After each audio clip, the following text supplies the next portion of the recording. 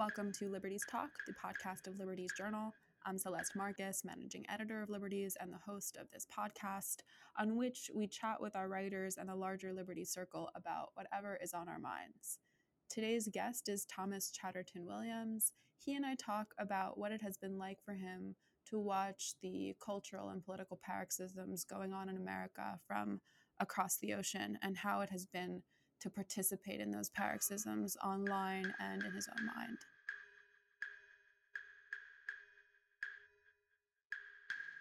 Hi, Thomas. Thanks for joining me on the podcast today. Thank you so much for having me. So the other night, Turner Classic Movies is having their February Black History Month celebration, and Saturday was Sidney Poitier's birthday. So they had Guess Who's Coming to Dinner, and right afterwards, they had Richard Wright starring in Native Son. Did you know about this movie?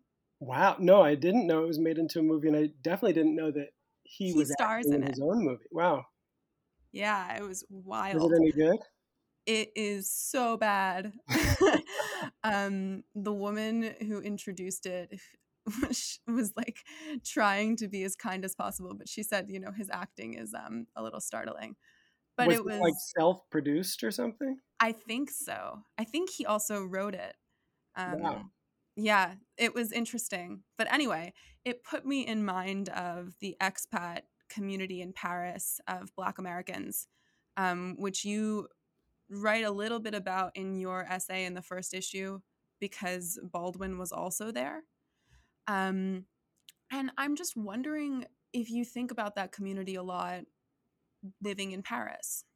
Yeah, that's a good way of putting it. It's always kind of in the back of my mind that that the move I made from the United States to Europe and specifically to France and more specifically to Paris is a move that has been made before by many men and women that I love and whose work I revere, and also by many men and women who we've never really heard of, who were the GIs from the two world wars, who found that they were treated for the first times in their lives, not simply as second class Black Americans, but as simply Americans, and didn't want to come home after that. And before them, the Louisiana Creoles who were sent to study in Paris so that they could live on equal terms with their class, which they were prevented from doing in the American South. So there's a long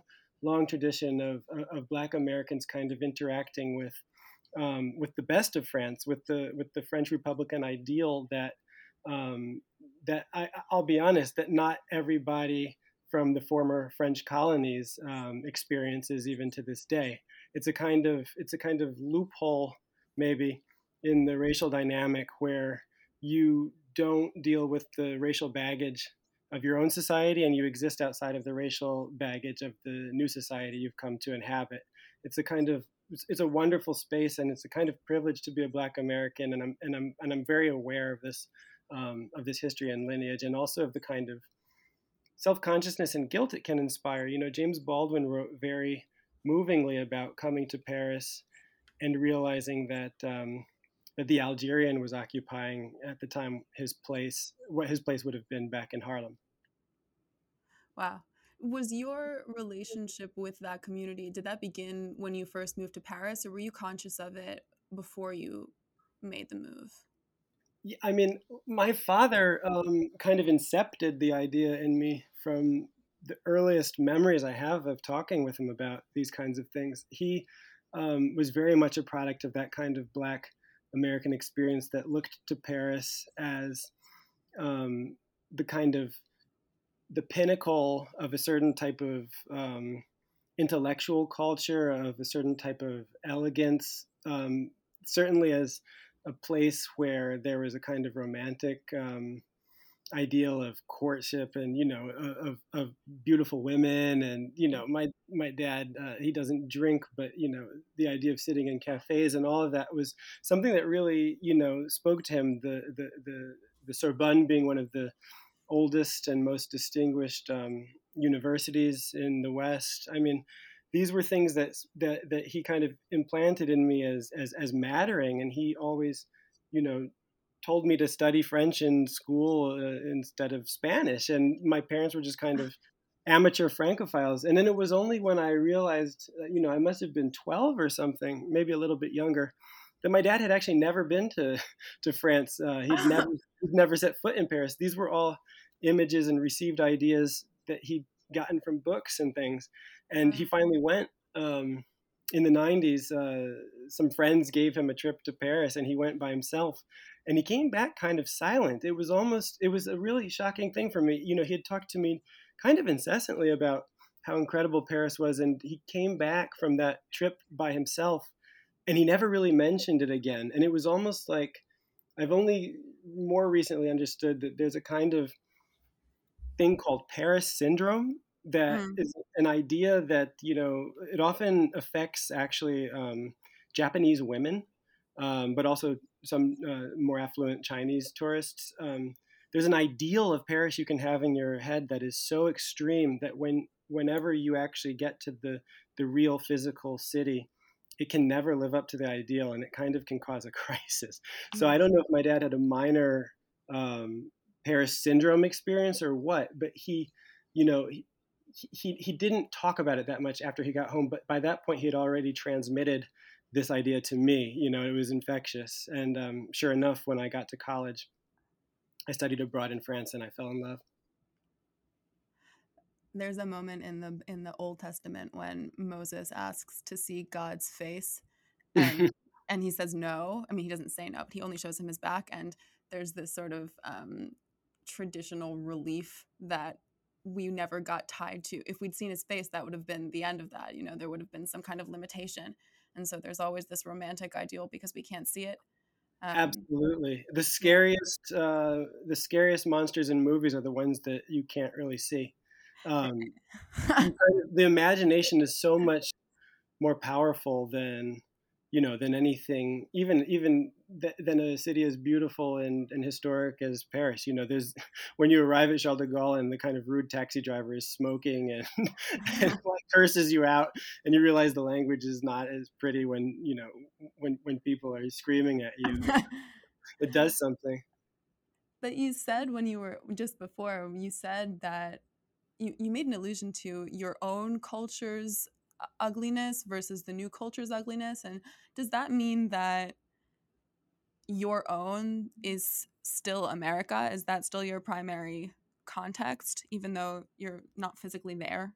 Yes, Here? absolutely. 100%. I feel, though, when I do go back to America, I have 10, 11 years here have changed me. When I go back to America, I see America through the judging eyes of a European. But when I live my life in Europe, I'm an American, and I'll never be a European in Paris. So I kind of, I gained two homes, but I also became homeless everywhere. I really do feel that. And I think that's an advantage for a writer, actually. I think it's really, really helpful to never quite fit in and to kind of observe and stay a little bit outside. Yeah, you also say that about Baldwin in your essay. You call him a peripheralist. That's right. And Yeah. and Richard Wright was there also. So there were a lot of, I mean, they weren't the only two. There were many. This is a thick tradition. But definitely people that you disagree with and who see things differently than you do or did or will. I wonder, who are the people that you are arguing with in your head, and have those Oh, people changed? that's a good. I mean, I think it's first we have to say, the first time that I lived abroad was 2002, and then that was the summer after my junior year at Georgetown, and then after I graduated, I lived in France for 1 year teaching English, and that was really, really still a different time. I might check I didn't have internet in my apartment. I didn't need it. No one really needed it. I didn't check my email but once or twice a week, and we still wrote emails that were kind of like long letters. No one was texting really. There was no social media yet, so I felt like I was far away, and I felt like I was much more in France in my mind in my day-to-day life than when I came back in 2011, when there was Instagram, there was Facebook at the time was really big. Emails were, one of many ways that we hurled communications at each other back and forth all day. I knew what my friends were eating at any given time in Brooklyn. So it felt a lot less like I was outside of this kind of American mental terrain. So I'm arguing with people that, I would be reading and arguing with in the media and in the publishing industry and in academic circles if I were back home. But I'm also increasingly getting into sticking my toes into the European debate. So, um, so I don't know. It's a hard question to think who you're arguing with. I'll be honest and I'll say that, when I first moved to Paris, I was arguing very much with Ta-Nehisi Coates. I thought he was an interesting writer, but I had very different conclusions about what it meant to be Black than he did. He was also quite interested in Paris, and I had different, understandings of what the writers that we both revered from the Black tradition were actually saying about coming over here. And then, his book Between the World and Me in 2015 became a kind of central event for anybody who was writing about race, whether you agreed or disagreed. And then, in the years since then, obviously race it's not my only subject. It's not even maybe the thing that I would always want to think or talk about, but it's a very important subject, and it's exploded in America and in Europe. 2020 was the year in which we talked about race in every single aspect of our lives. And so it seems like there are so many people that I'm in conversation with or arguing with right now. It's almost like I could list who I'm not arguing with more easily. When you say we, do you mean America or do you mean everyone? I kind of About mean everyone. everyone. Yeah. About race affecting every realm of our life and being, yeah. Oh About race. yeah. I mean, post George Floyd during this year of pandemic. I mean, this is the central subject of our waking lives, whether you like it or not. When you said that sometimes it might not be right, race might not be all that you want to talk about or think about. Um, is it all that you? Is it what you the central focus of your mind most of the day? I mean, the way that you approach most subjects through When that I'm lens. working or when I'm living. Oh well, if there are different answers to that question, that'd be interesting. There are definitely different answers. You know, I could live if if I were not reading and writing about race, I could live my life here pretty easily with it receding from my day to day consciousness for days at a time. Oh. I'm not reminded of my racial identity when I'm cooking an egg here, when I interact with French people. Oftentimes, if they don't know me or if I haven't told them, there's an element of them not knowing how to view me or see me. I don't interact with or have fear of the police here, so I have a kind of I'm outside of what Stanley Crouch would call the all American skin game here, Uh, and that's been kind of liberating. But then my work brings me into it, and it brings me quite deeply into it. So I'm constantly thinking about race in terms of reading and writing. But I want to say that I think it's a really important subject. I don't think it's like second to what I really value were I not doing it, because race is just a way of talking about you know ethics, about history, about community, about um, um, human consciousness. It touches on any aspect of being alive that we might value.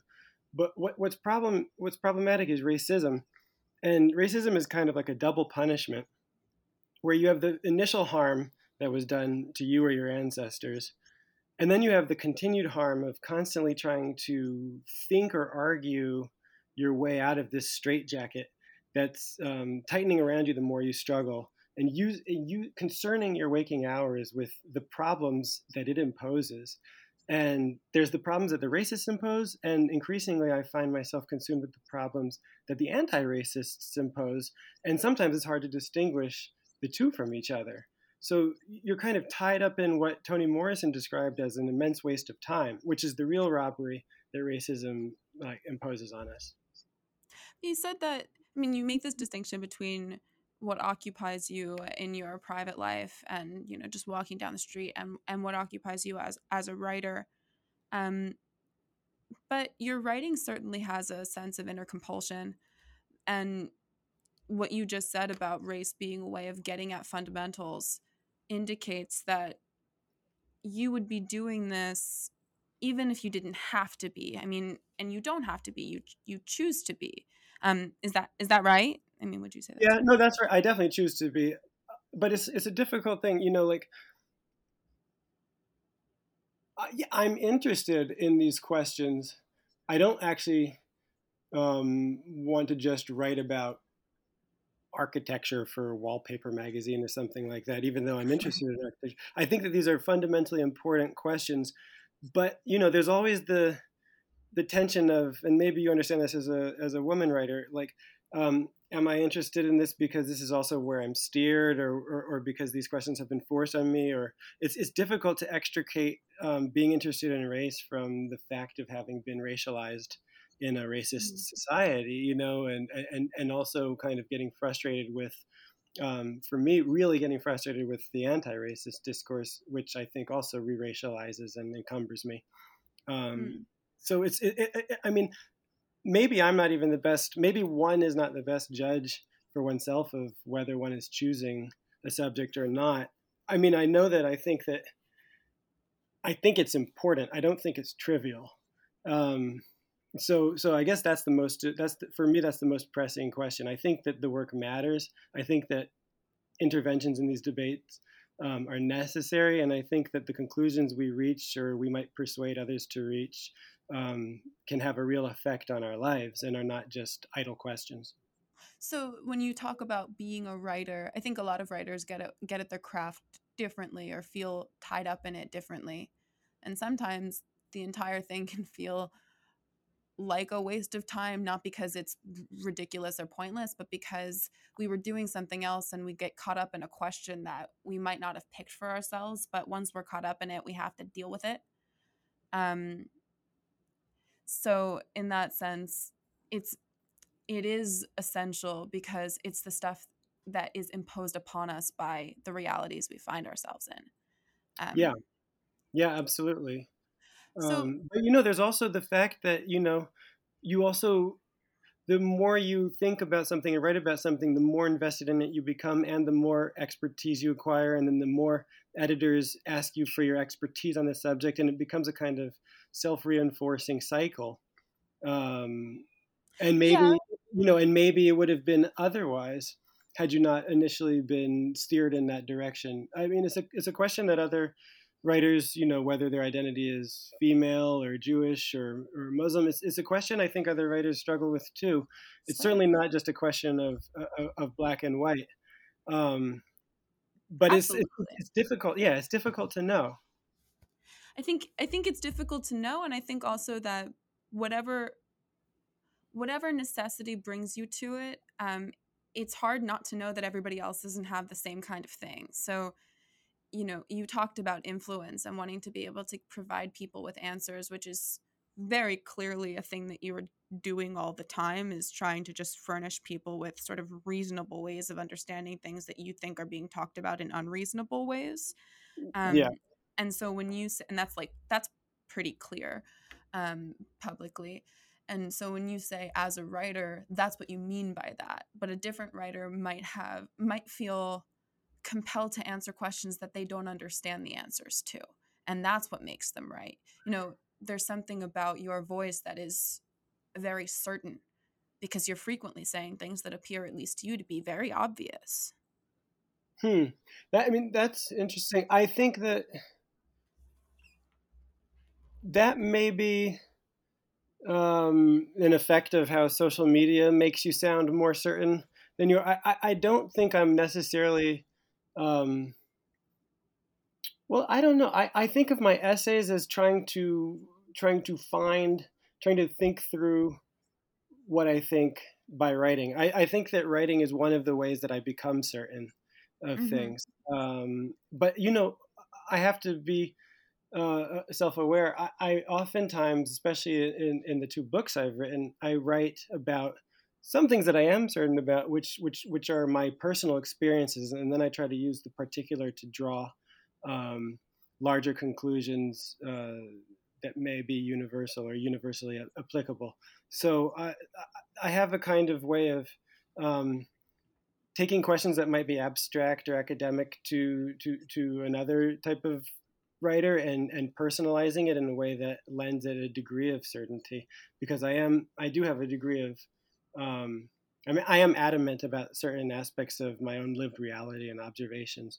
um, so there's that, but I like to think of myself, and maybe I'm deluding myself here, but I like to think of myself as someone who would end up where the evidence takes him, and not as, I don't want to be an ideologue. That's one of the things that I think is so terrible about this moment, is that everybody's kind of incentivized financially and also in terms of social clout to be a kind of pundit, um, or to be a pundit in miniature, and that isn't necessarily the kind of writing that I most admire. Your your books definitely read differently, and your essays also differently than some of your other kind of public interactions or statements, because that's what books and essays are supposed to do. And because I think it is clear that you're doing something different in those kinds of long form works. Um, your most recent book was just published in French. How how was that different than having it out in English, and how was it received in France?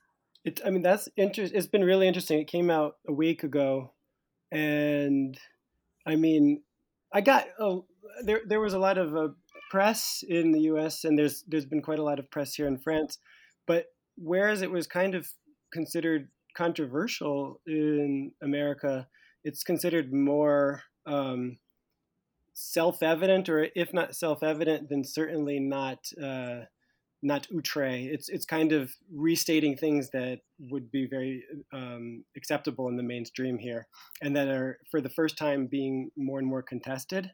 There's a growing debate in France about whether American style multiculturalism and identity politics, and kind of understanding all interactions as power relations through the lens of post-colonialism and racial identity, whether that is actually antithetical to the French model, the French way of making a multi-ethnic society work.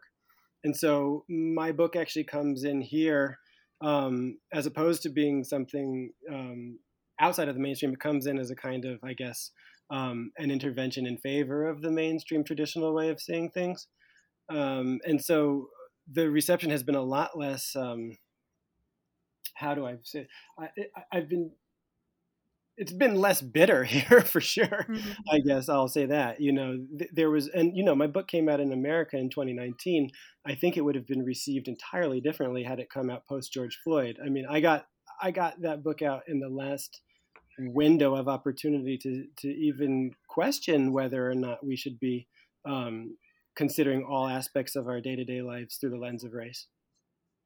I mean, and also it's been received on both the left and the right so far as it's been received on both the left and the right as something that speaks to values that both the left and the right are upholding. So it was, Charlie Hebdo is extreme left, and there was a kind of interview that ran at length there that was very supportive of it. And Le Figaro, which is on the right, there was the same kind of long interview that ran very supportive of it, and the readership of both publications very supportive of it. So that seemed to me like something that really wouldn't happen in America, where both the Wall Street Journal and the Nation would say that an argument about race made sense, and their readers would largely agree.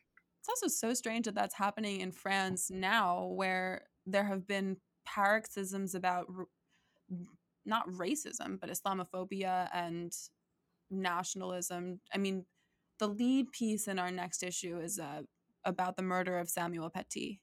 Mm-hmm.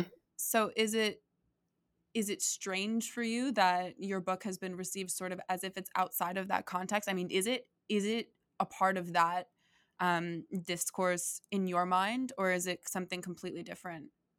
It's an interesting question. I mean, it's a bit different because I think that even many, not all, but many of the people who would be arguing that France needs to change its approach to its Muslim community would not be arguing for an increasingly racialized understanding of that group. Or it wouldn't be in the same exact way that American anti-racists argue for a kind of something that almost comes back to a reessentialization of the difference between white and non-white.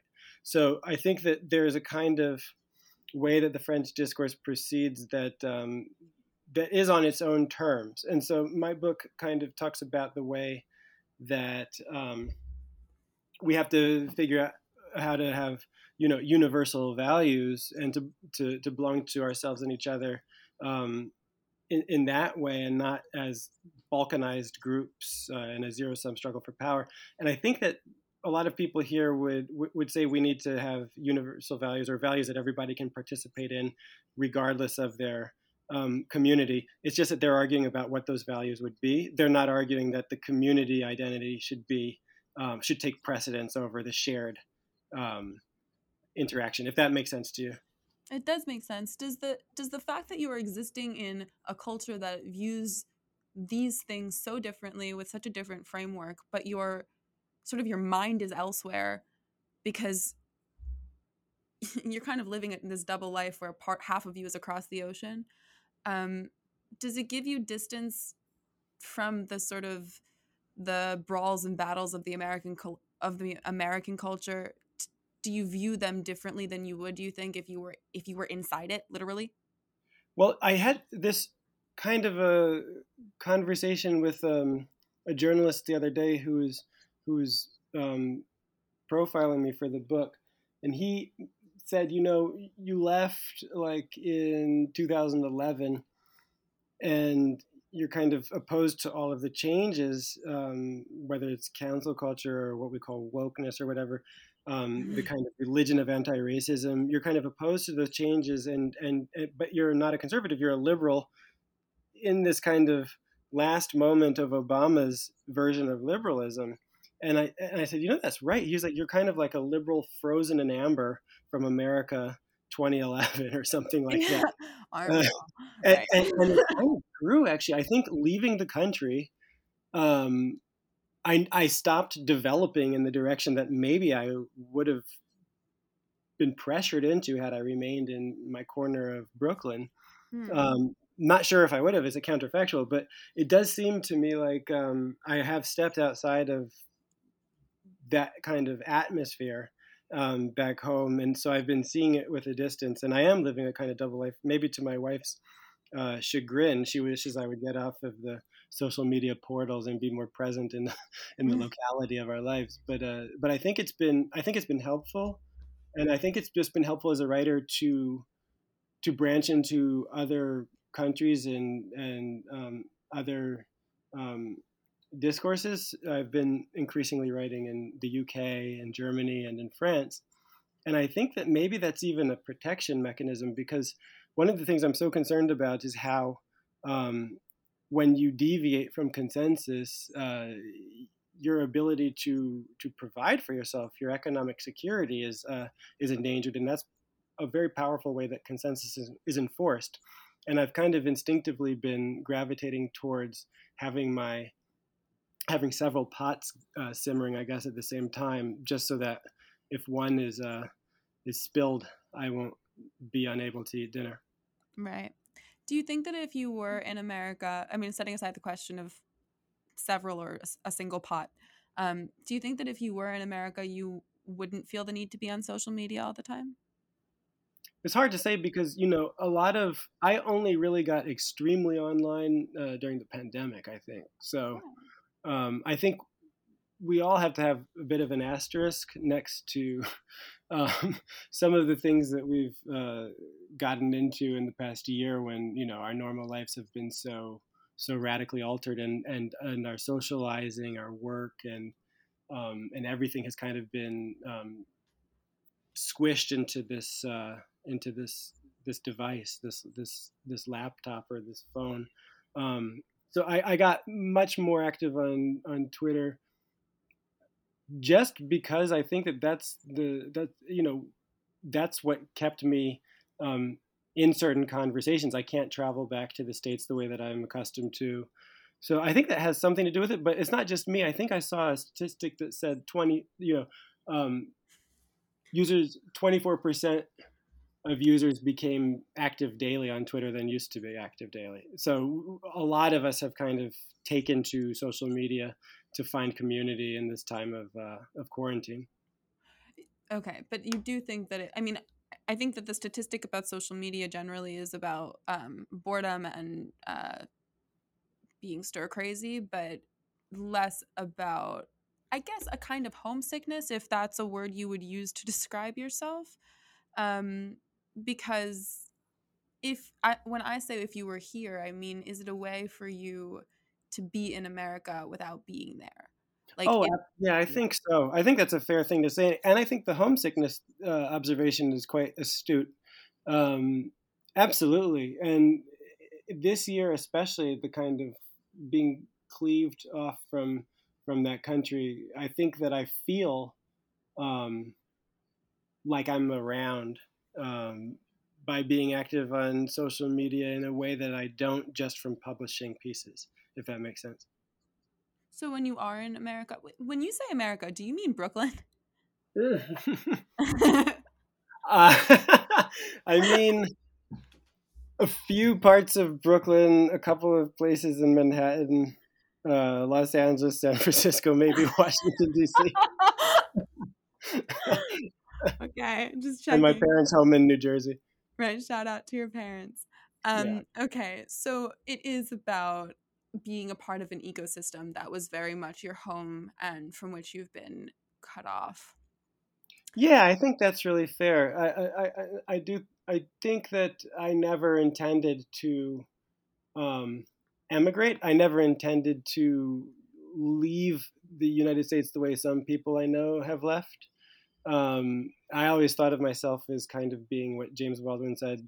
Uh, he was a transatlantic commuter, and so I think of myself as doing the virtual commute these days. I see. And I guess it's sort of serendipitous that we all got shifted online at the same time that the George Floyd revolution happened. Yeah, Um, yeah. so the radicalization of the conversation and its shift online, I guess it's not serendipitous. Those two things have to do with each other.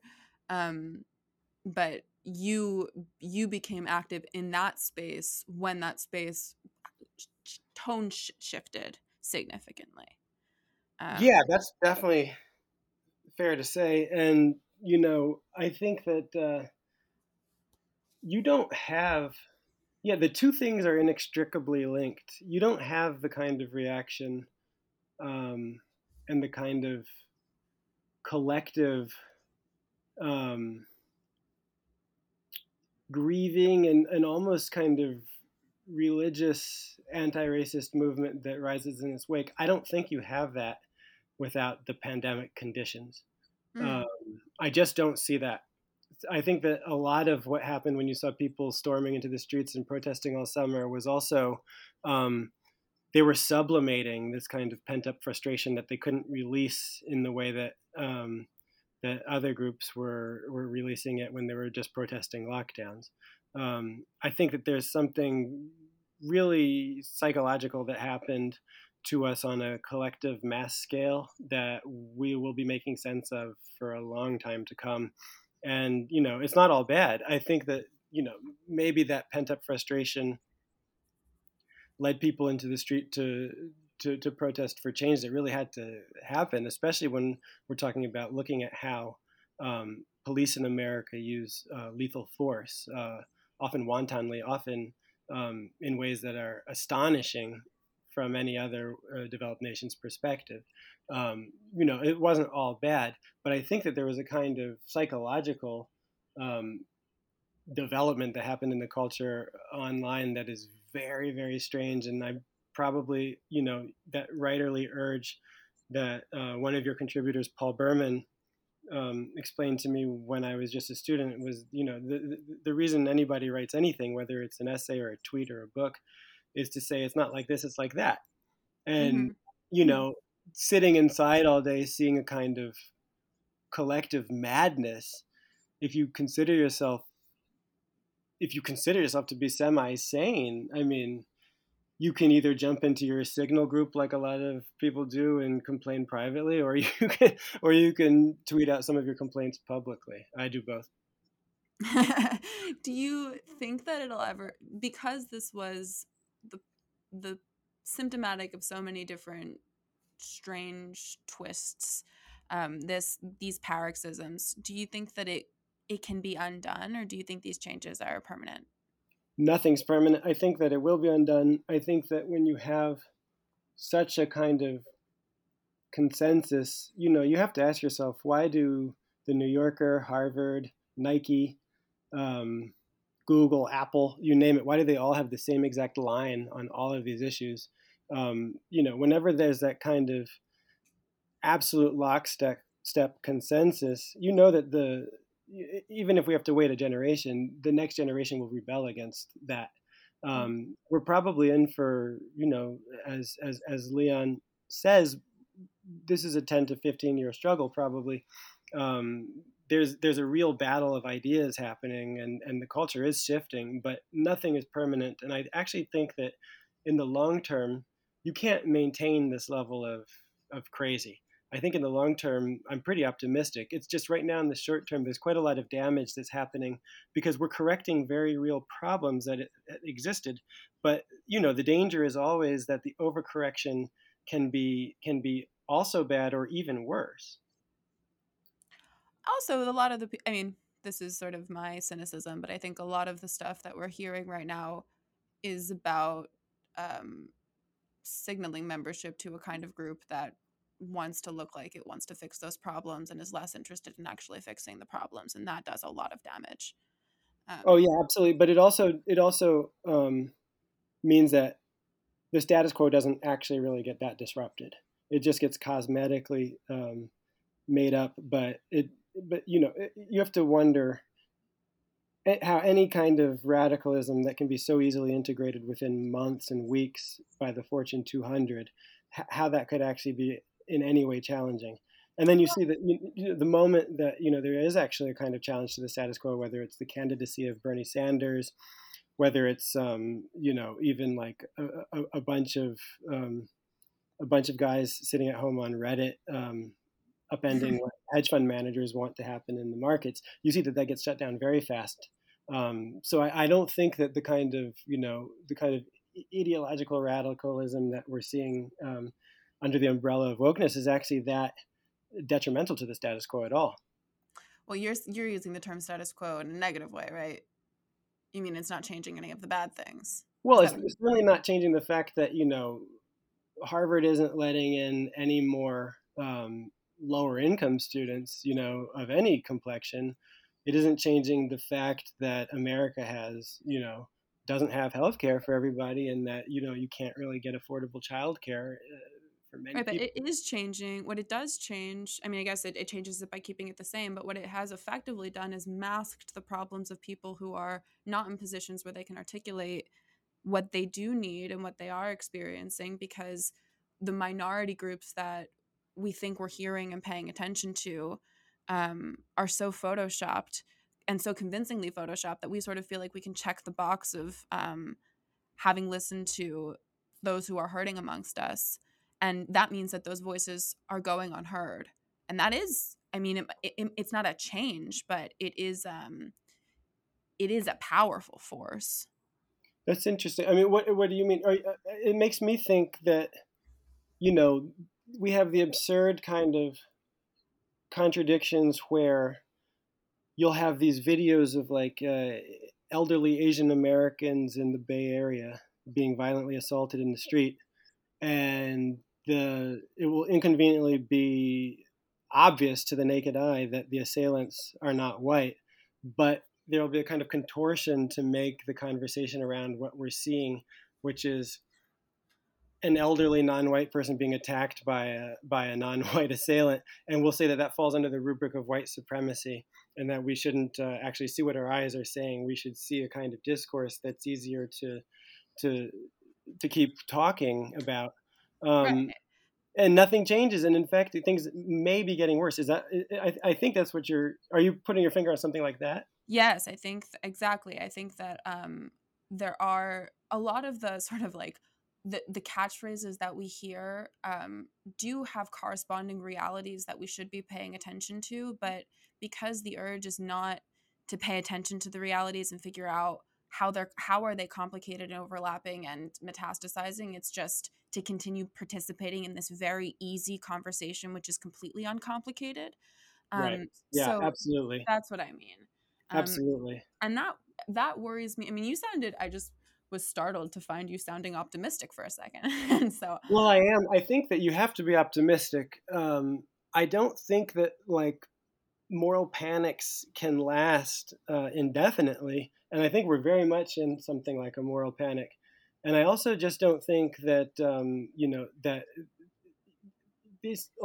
these types of outbursts of puritanical fervor, whether it's prohibition or any of this stuff, it will look ridiculous to those coming up after us. I have to believe that, and I also just don't believe that it's what is the best of America. The best of America isn't a kind of illiberal authoritarianism, whether it's coming from the left or the right. The best of America isn't focusing on power dynamics and zero sum games. The best of America is figuring out how we all make this mongrel society vibrant and work. And the best of the tradition that I come from is an optimistic tradition, even in the face of an enormous amount of pain and suffering. I mean, this is the lesson that I get from James Baldwin when he says that we have to resist all delusions, and the racial delusion is certainly one of them, because we owe nothing less than the impossible to our children. And so, I really think that, we're going to absolutely, I just have to believe we're going to correct this stuff. And if we're not, that is why I keep a visa to work in the European Union.